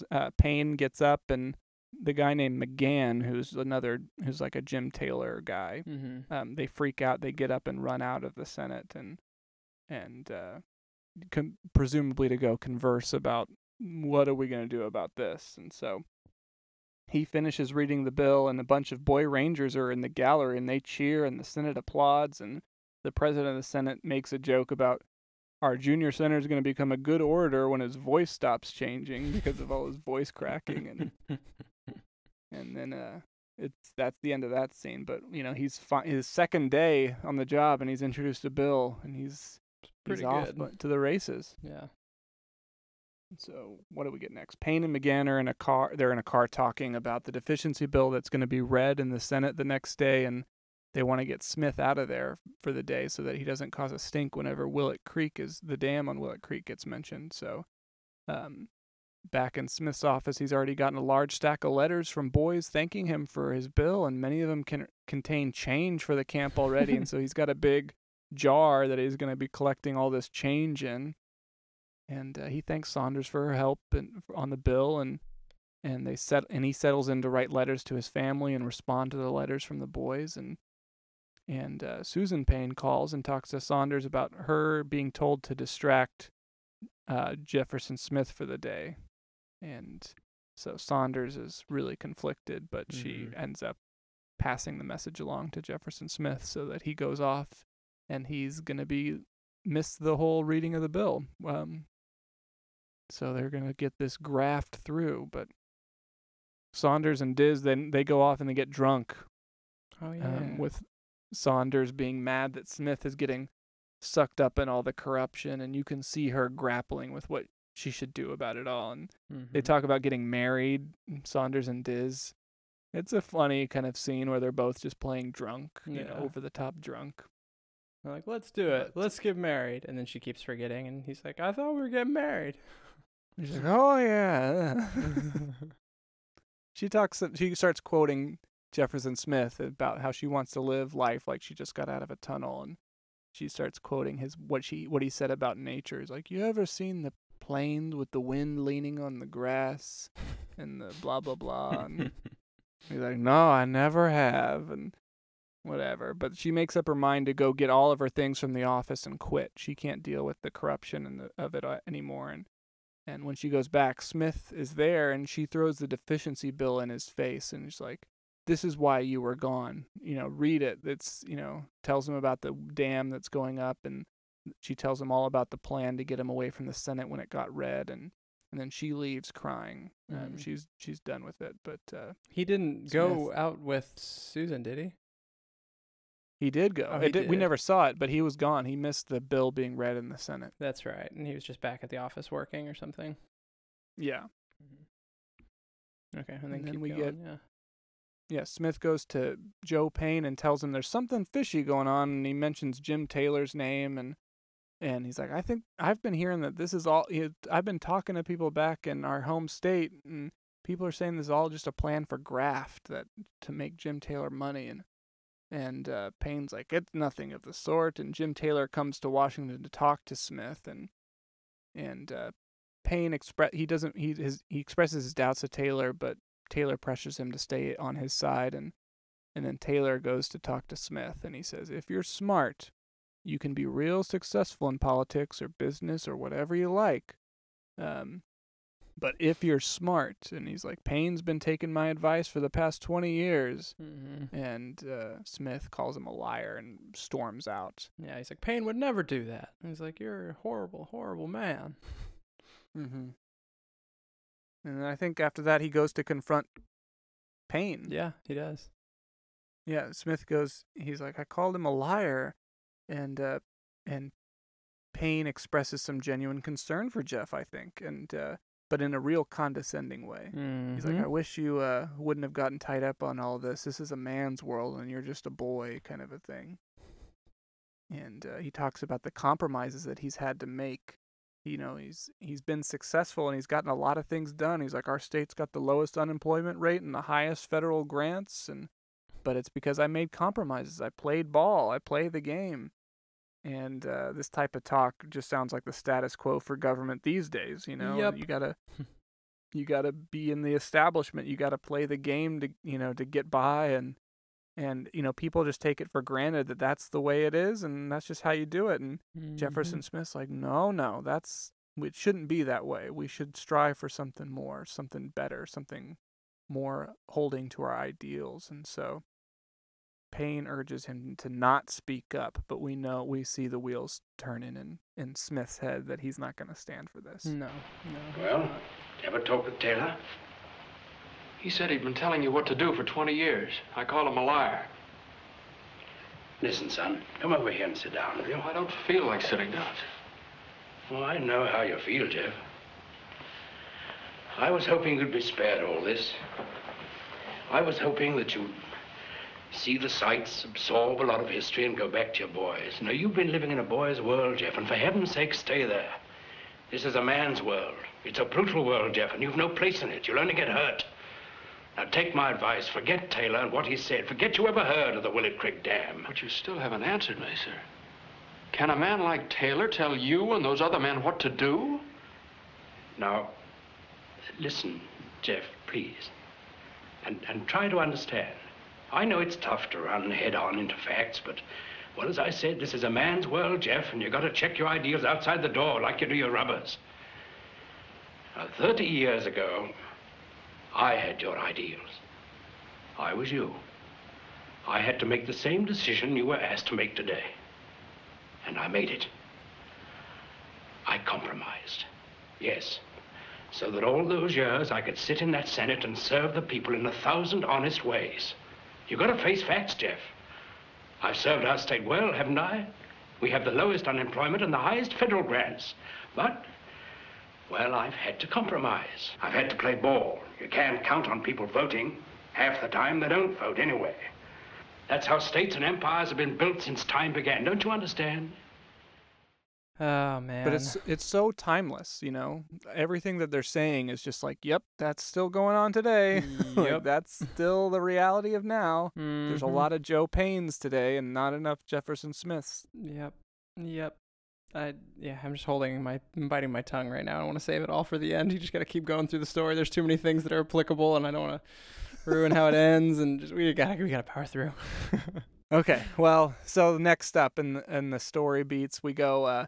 The next day's in the Senate, and they're reading out the deficiency bill. And when they get to Section 40, which is about the Willett Creek Dam, Smith stands up to speak about that section. And before he gets started, Payne stands up and they say, "Will the senator yield to the senator?" And he's like, and Smith says, "Yeah, I'll yield." And Joe Payne starts saying something about Smith owns the land in this bill, and that Smith's bill is designed to profit him.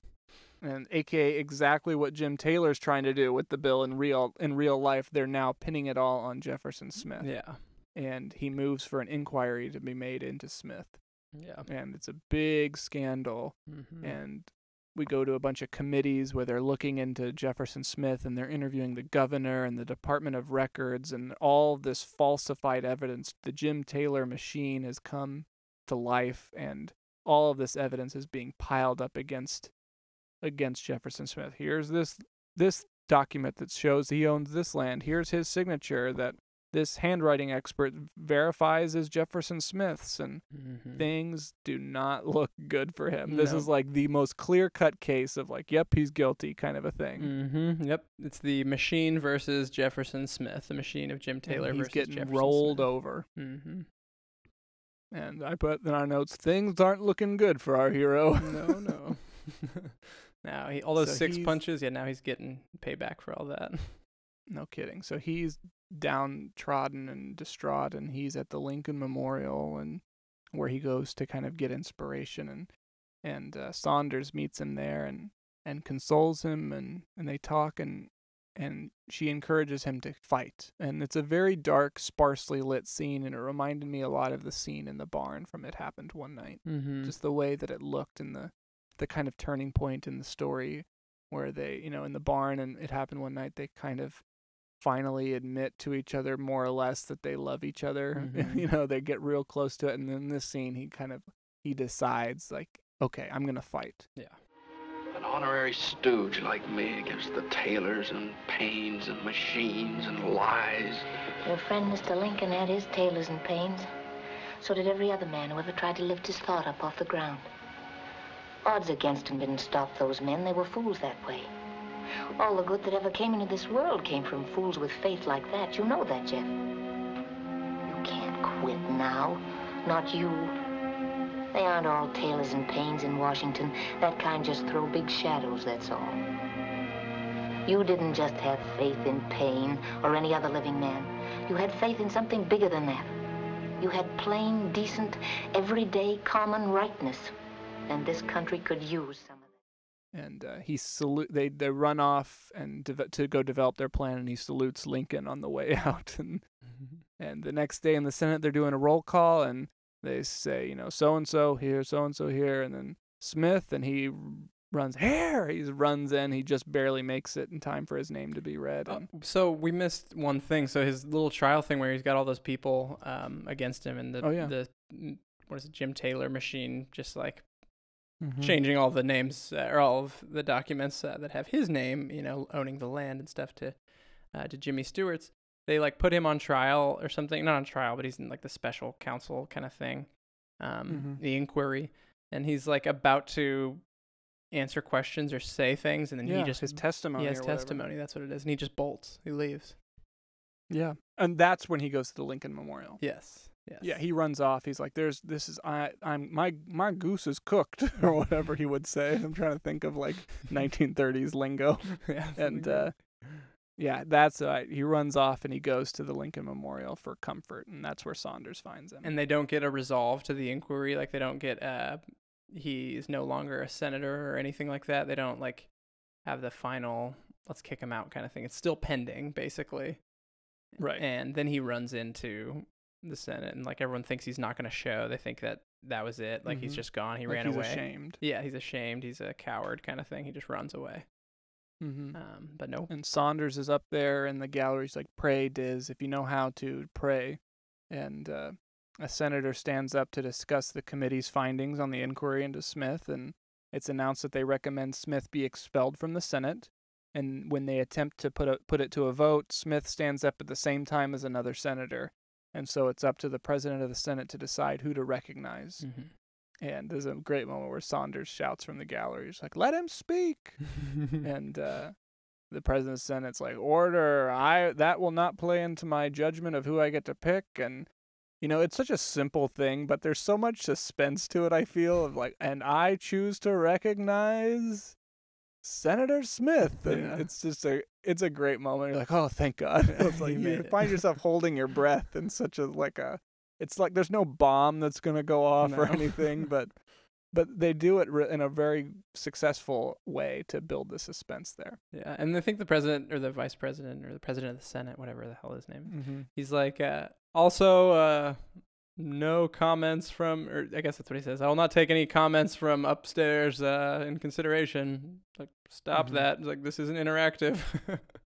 Right. But she's totally helping him and like basically coaching him the entire time from upstairs. Oh, yeah.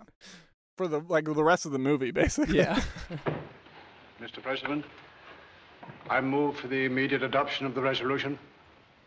Mr. President! I trust the chairperson. I have the floor. I'm about to ask for a roll call on the passage of the resolution without further delay. Mr. President! The senator can have nothing to say at this time. That would not be either in bad grace. However, Senator Smith is still a member of this body, and as such has an equal claim on the attention of this chair. You were about to recognize me, sir. It's merely your impression, Senator. Let him speak! Before proceeding further, I might remind the visitors in the gallery that they are here as our guests and should conduct themselves as such. And I might add that their sentiments in no way will affect the judgment of this chair.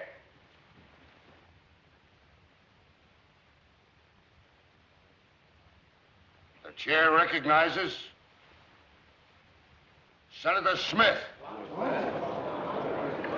So he recognizes Smith, so Paine stands up and he tries to get Smith to yield, and he declines. He's like, last time I did it, you never heard from me again. So let's just get all this yielding business out of the way. I won't be doing any of that. And the president of the Senate's real tickled by it. He's laughing and like putting his hand over his mouth to cover up his laughter. And yes, and this is the president's moment to shine for me. Not entirely, but this whole scene.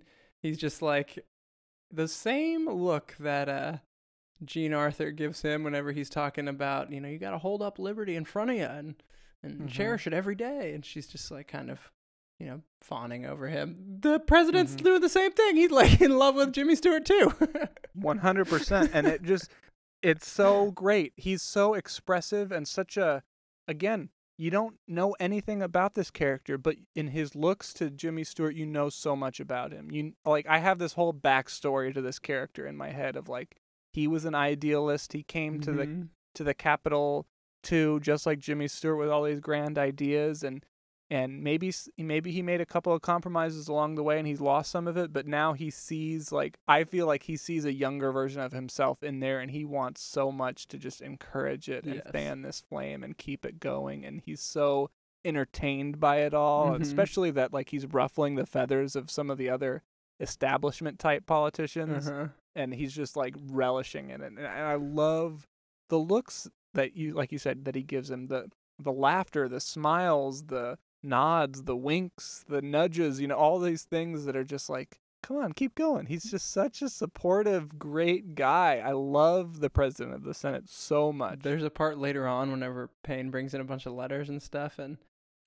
Jimmy Stewart's like, at the end of his rope, and he's going through them, and the president looks at him, and he's got like, a fist on his cheek, and he's like leaning on that side, and he kind of just kind of thing. It's just like he's just so in love.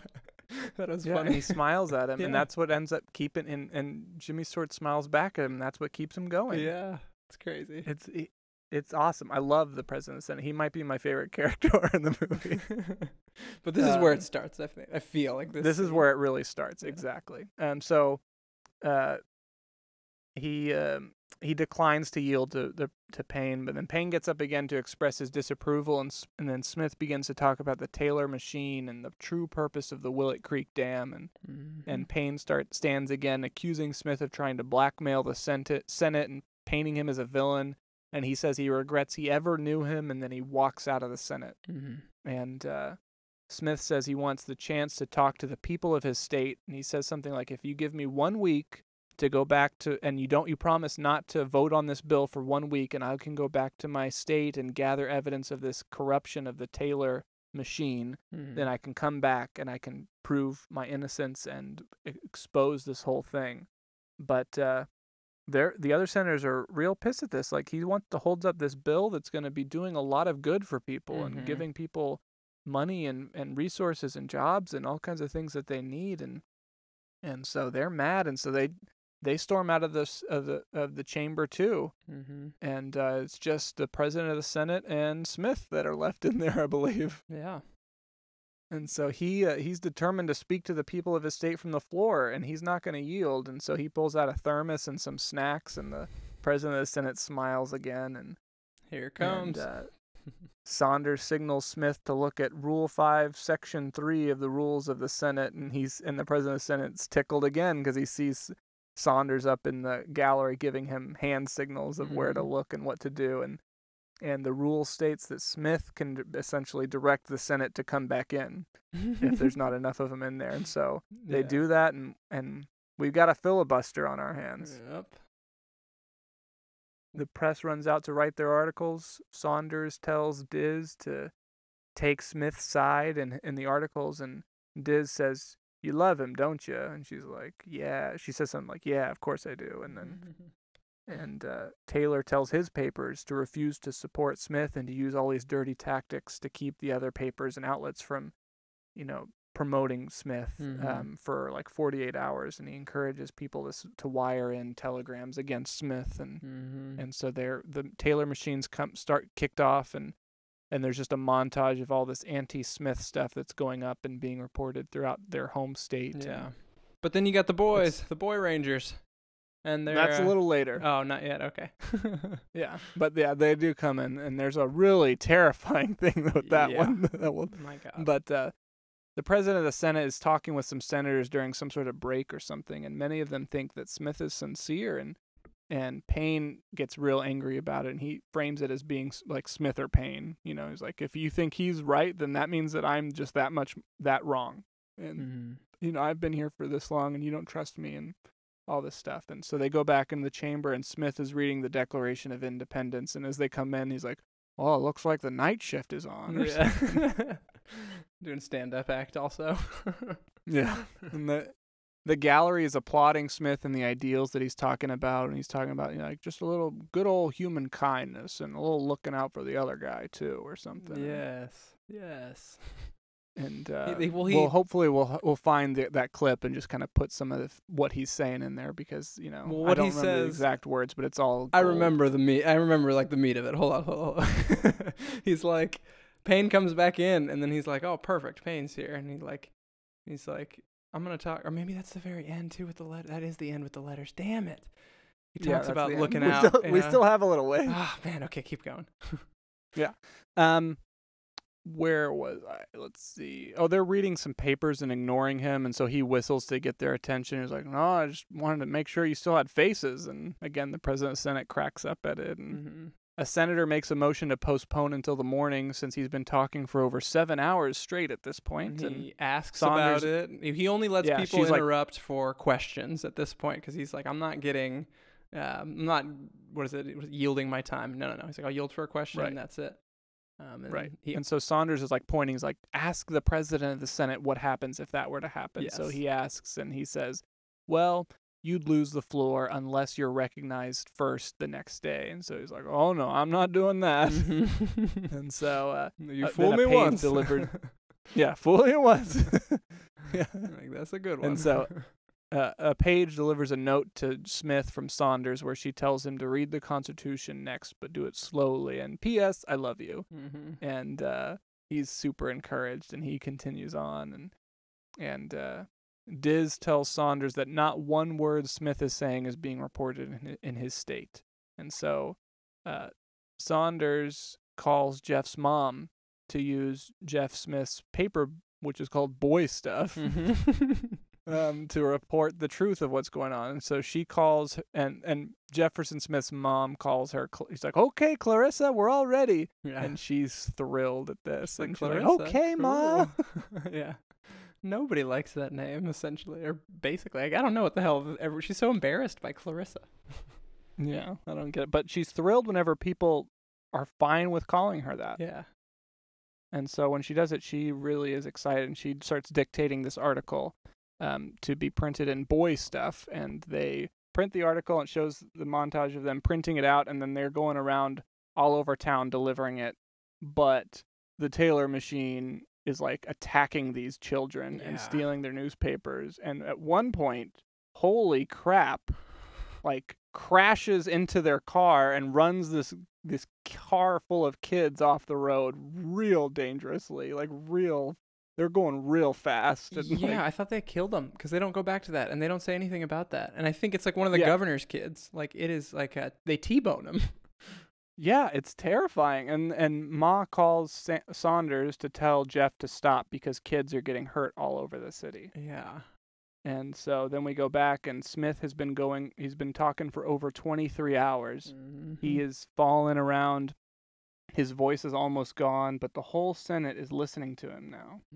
And as he continues to espouse the ideals of American democracy.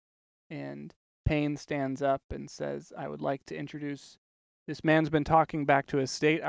We have evidence now of the state's response. Can I bring it in? And they're like, yeah, let's bring it in. And he brings in all these baskets of 50,000 telegrams that have come in. And they're all demanding Smith yield the floor, and then they want him out because they're all from the Taylor machine, you know. And he goes over and reads some and looks real disheartened. The Taylor machine has really struck another blow. Then the president Saunders just winks at him, and it's all good. Just kidding. Yeah, and Saunders, I love her. She's crushed, and she like yells at him, "Stop, Jeff!" She like is very emotional, and she tells him to stop, and he's thinking about it so hard. He's exhausted, and it just seems like he's been beaten. But he looks up, like you said, right at the president of the Senate, and he's just sitting there, like, with his hand on his cheek, just like fawning over him, and he smiles just as if to say, "Come on, keep going." He's like, "You can do it." And he smiles back and looks over at Payne, and he says, "I guess this is just another lost cause." Yep, and just schools. And this is the speech that I think you were talking about. Yeah, it's just he's like, "Hey, remember back when you worked with my dad, and you were just fighting for those lost causes, and he was going for that minor, and just how amazing that was." He's like, I know you used to believe in lost causes. And he's like, I guess this is just another one, huh, Mr. Payne? And yeah, it's just the moment after speaking for so long and his voice is all raspy and he just throws it right back at him. And he just gives his, heart, I guess, and just pours it out a little bit more, one more drop of emotion, emotional fucking persuasion here, and just trying to appeal to Mr. Payne again. And then he collapses at the end of it. I forget what he says or I don't know. He's like, we got to look out for the other guy. This is when he says the kindness and looking out for the other guy part. And Get up there with that lady that's up on top of this Capitol dome. That lady that stands for liberty. Take a look at this country through her eyes if you really want to see something. And you won't just see scenery. You'll see the whole parade of what man's carved out for himself after centuries of fighting. And fighting for something better than just jungle. So he can stand on his own 2 feet, free and decent, like he was created. No matter what his race, color, or creed. That's what you see. There's no place out there for graft, or greed, or lies, or compromise with human liberties. And if that's what the grown-ups have done with this world that was given to them, then we better get those boys' camps started fast and see what the kids can do. And it's not too late. Because this country is bigger than the Taylors, or you, or me, or anything else. Great principles don't get lost once they come to light. They're right here. You just have to see them. He talks about, one rule about love thy neighbor, and he's talking about lost causes and how Payne would fight for lost causes, and he brings up his father, and he says, sometimes you even die for lost causes. Yeah. And he says, I'm determined to continue speaking, and somebody's going to listen. Somebody. And then he goes, boom, and passes out on the floor, collapses. And I guess this is just another lost cause, Mr. Payne.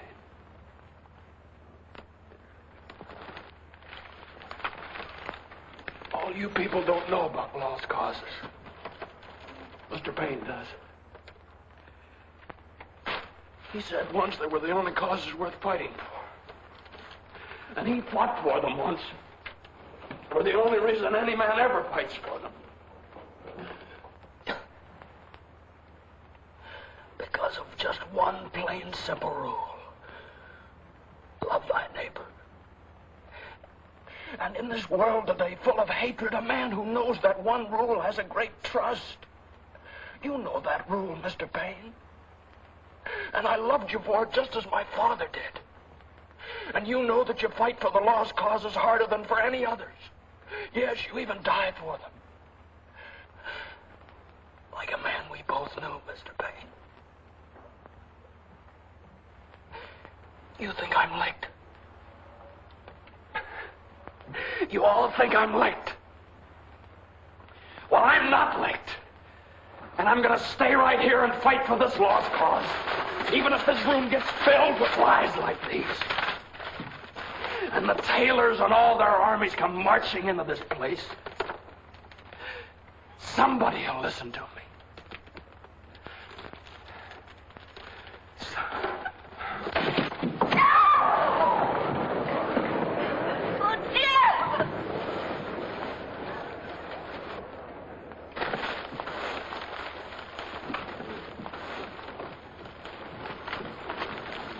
big commotion. Everyone goes to check in on him, and a page says he's okay. Just and fainted. signals up to Saunders to let her know that he's okay. And Payne is bolted. He's left the chamber. He's overcome with guilt, with everything. Yeah. And we hear gunshots.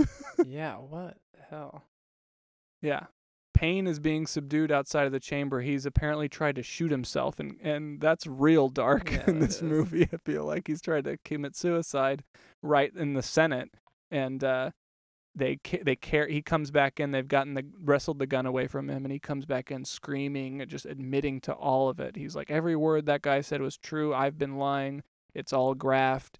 He demands he should be here. Expel me. I don't belong. In any place like this. Expel me from the Senate. And Smith gets picked up and carried out very Christ-like, off of the cross, as they're very ceremoniously carrying him out of the Senate. And there's pandemonium in the chamber. The president of the Senate's trying to get order.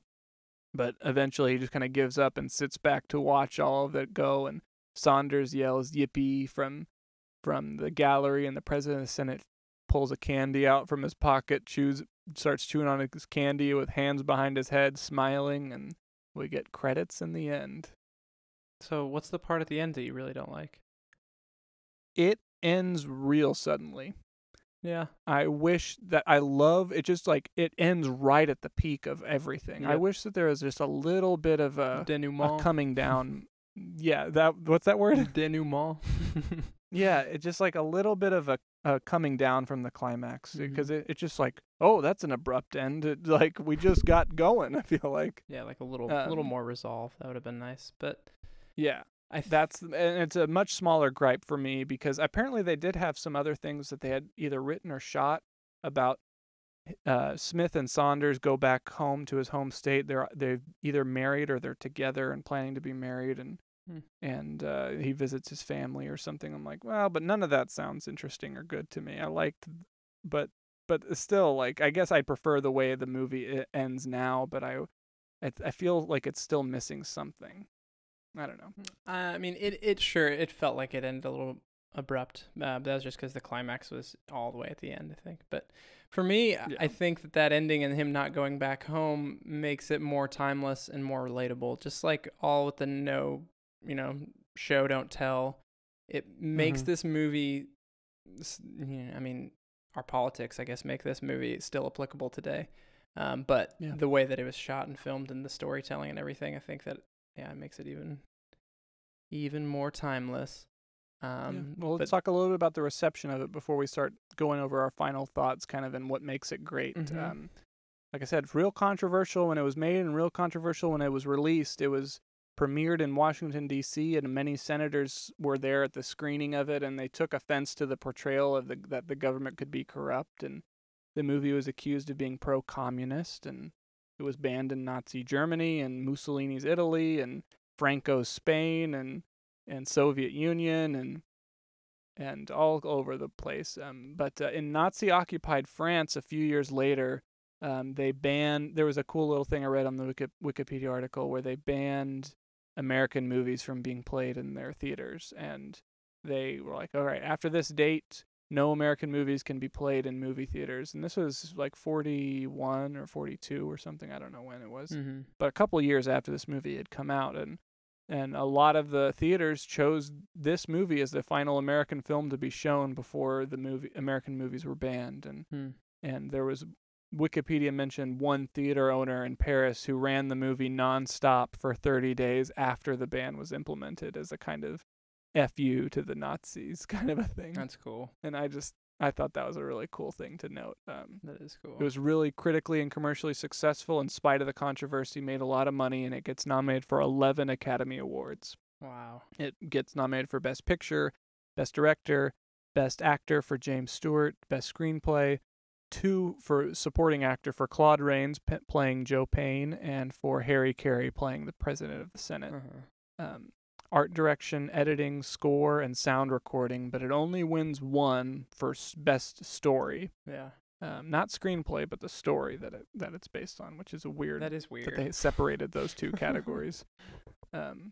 Jefferson Smith is ranked as the number 11 best hero of all time, according to the American Film Institute, and Joe Payne was nominated as one of the greatest villains of all time. He was not ranked on there, and I'm glad, because I don't feel like he's a villain. No, I think not. he's Jim Taylor's a villain. Yes. Joe Payne is just a really complex character. He's not a hero, he's not a villain, but he's got a great arc where he was a great man. Complex. He made compromise. Compromised, like, kind of a victim, I would say.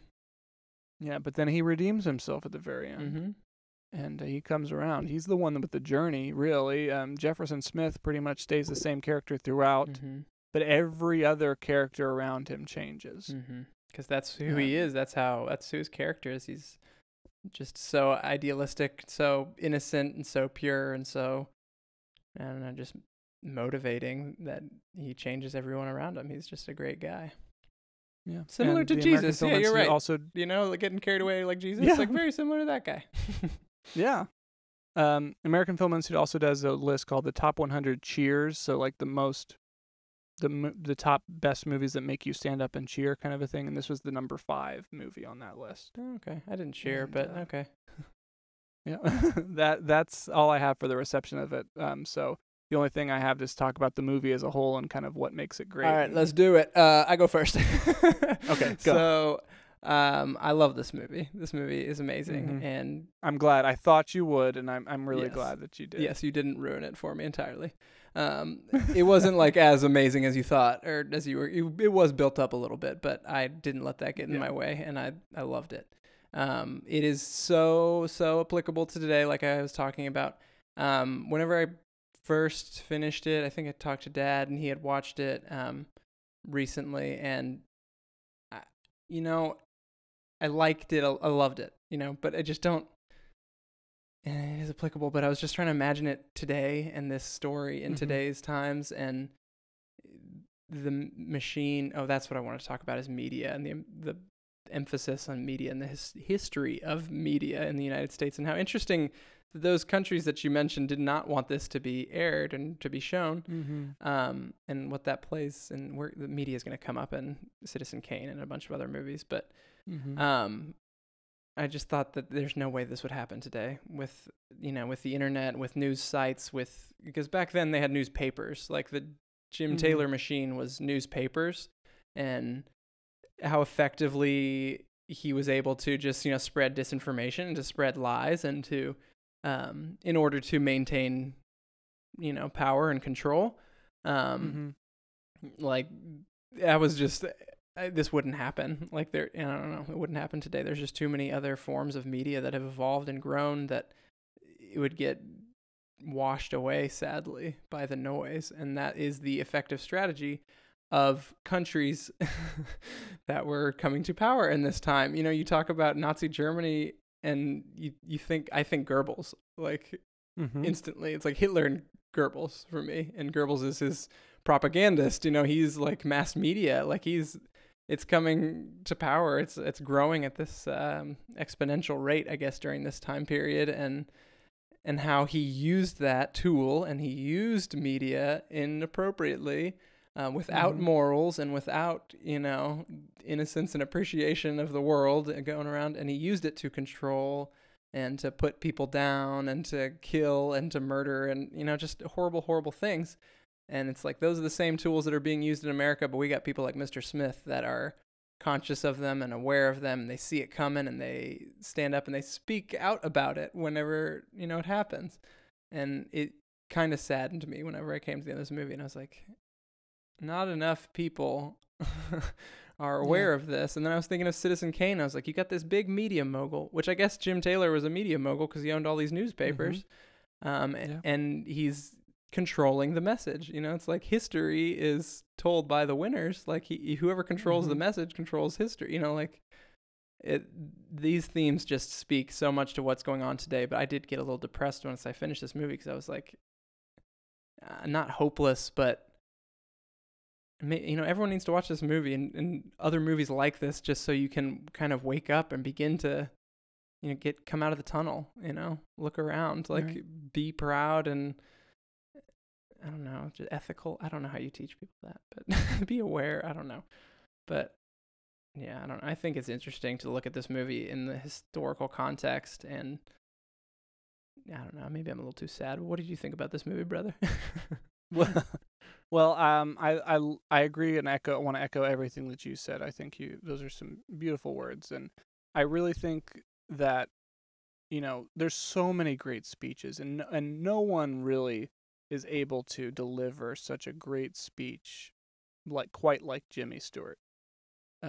He does it so effectively. So but if I had to talk about what this movie, something that sums up what this movie means, is that there's 2 lines that I think of, and it's the thing about just a little bit of everyday human kindness and a little bit of looking out for the other guy, and then what you had alluded to a little bit of living life like you've just come out of the tunnel. And if we can embody both of those things, and I think that's what Frank Capra and Jimmy Stewart and everyone involved in this movie is trying to promote, these 2 ideas of be kind to one another, look out for your fellow man kind of thing, especially the ones that are the downtrodden, the poor. Yeah, that don't have the power or the voice.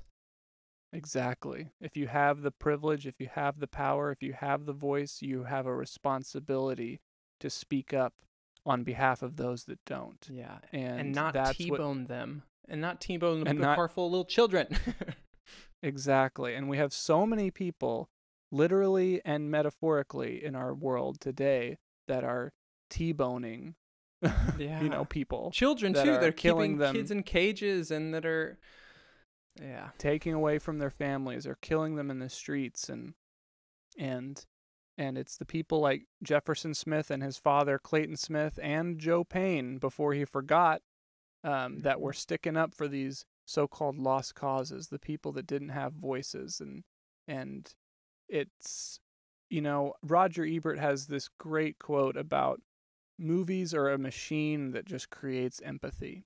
Yeah. And that's what this movie does. It creates a motivating sense of empathy for me whenever I watch it, that it just exemplifies the best of what a movie can do and what a movie can be, especially like a message movie. Mm-hmm. And I just love the performances of James Stewart, So Jean good. Arthur, Claude Rains, Harry Carey. They're all standout performances. No one can give an inspiring performance quite like Jimmy Stewart. No.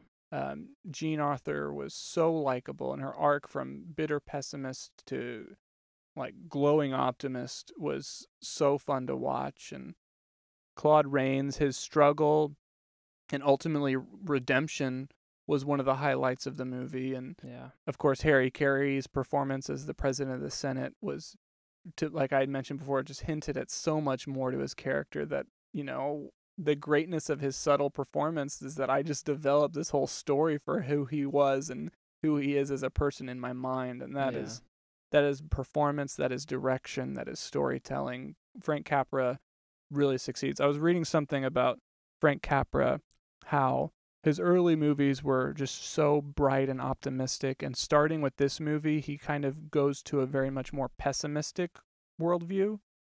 But I kind of disagree because, well, I mean, Mr. Smith Goes to Washington and It's a Wonderful Life, there's a lot of terrible that goes on in the world, right? There's a lot of I don't think villains, it's a change. I don't necessarily think it's a change. I mean, I haven't watched any of his early stuff, but I think it's just more of, he's like Jimmy Stewart, just such a genuine guy, and I think he was just being honest of what he was seeing in the world at the times. Like, these are not happy times.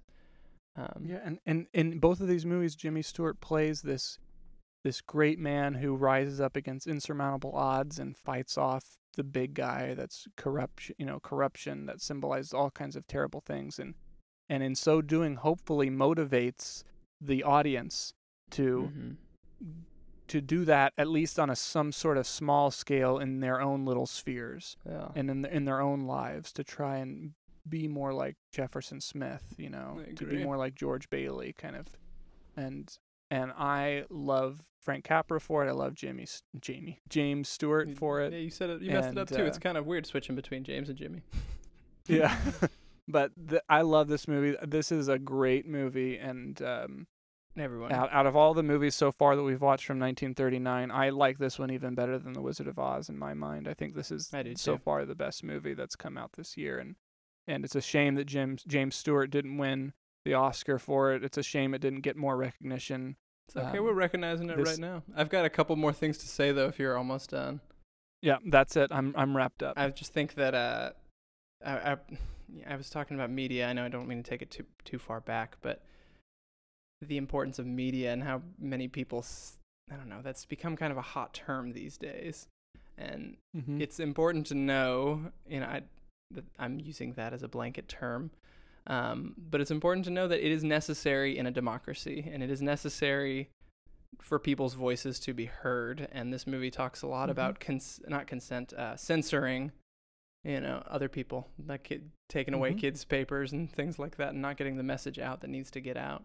And I think that's just a timeless message too. We need to be conscious of, what we're censoring, why we're censoring, and who is censoring, and make sure that we have more people out there like Jimmy Stewart and that are leading us, and we're not being led around by dummies. But Yeah, I love this movie, brother. I'm so glad that I got to watch it and got to talk to you about it. And I loved, the only thing that I might have loved more than this movie is our discussion on it. I loved talking about this movie. Yeah, as usual, it has made me enjoy the movie even more. And I'm excited. We've only got, one more movie in 39? We have one movie left in the 1930s, and that is next week. Next time we'll be talking about the number 4 movie on the list and the number 6 movie on the 10th anniversary list, Gone with the Wind. Yes, son of a gun. Here we buckle go. up, put on your diapers for this. That movie is 4 hours long. Oh, gosh. I don't know. I might have to break that up into, split it over multiple days, but I think I'll get through it. We will get through it. So that's next time. For this time, though, my name is Andy Fernandez. My name's Michael Fernandez. Thank you guys for joining us on What Makes It Great.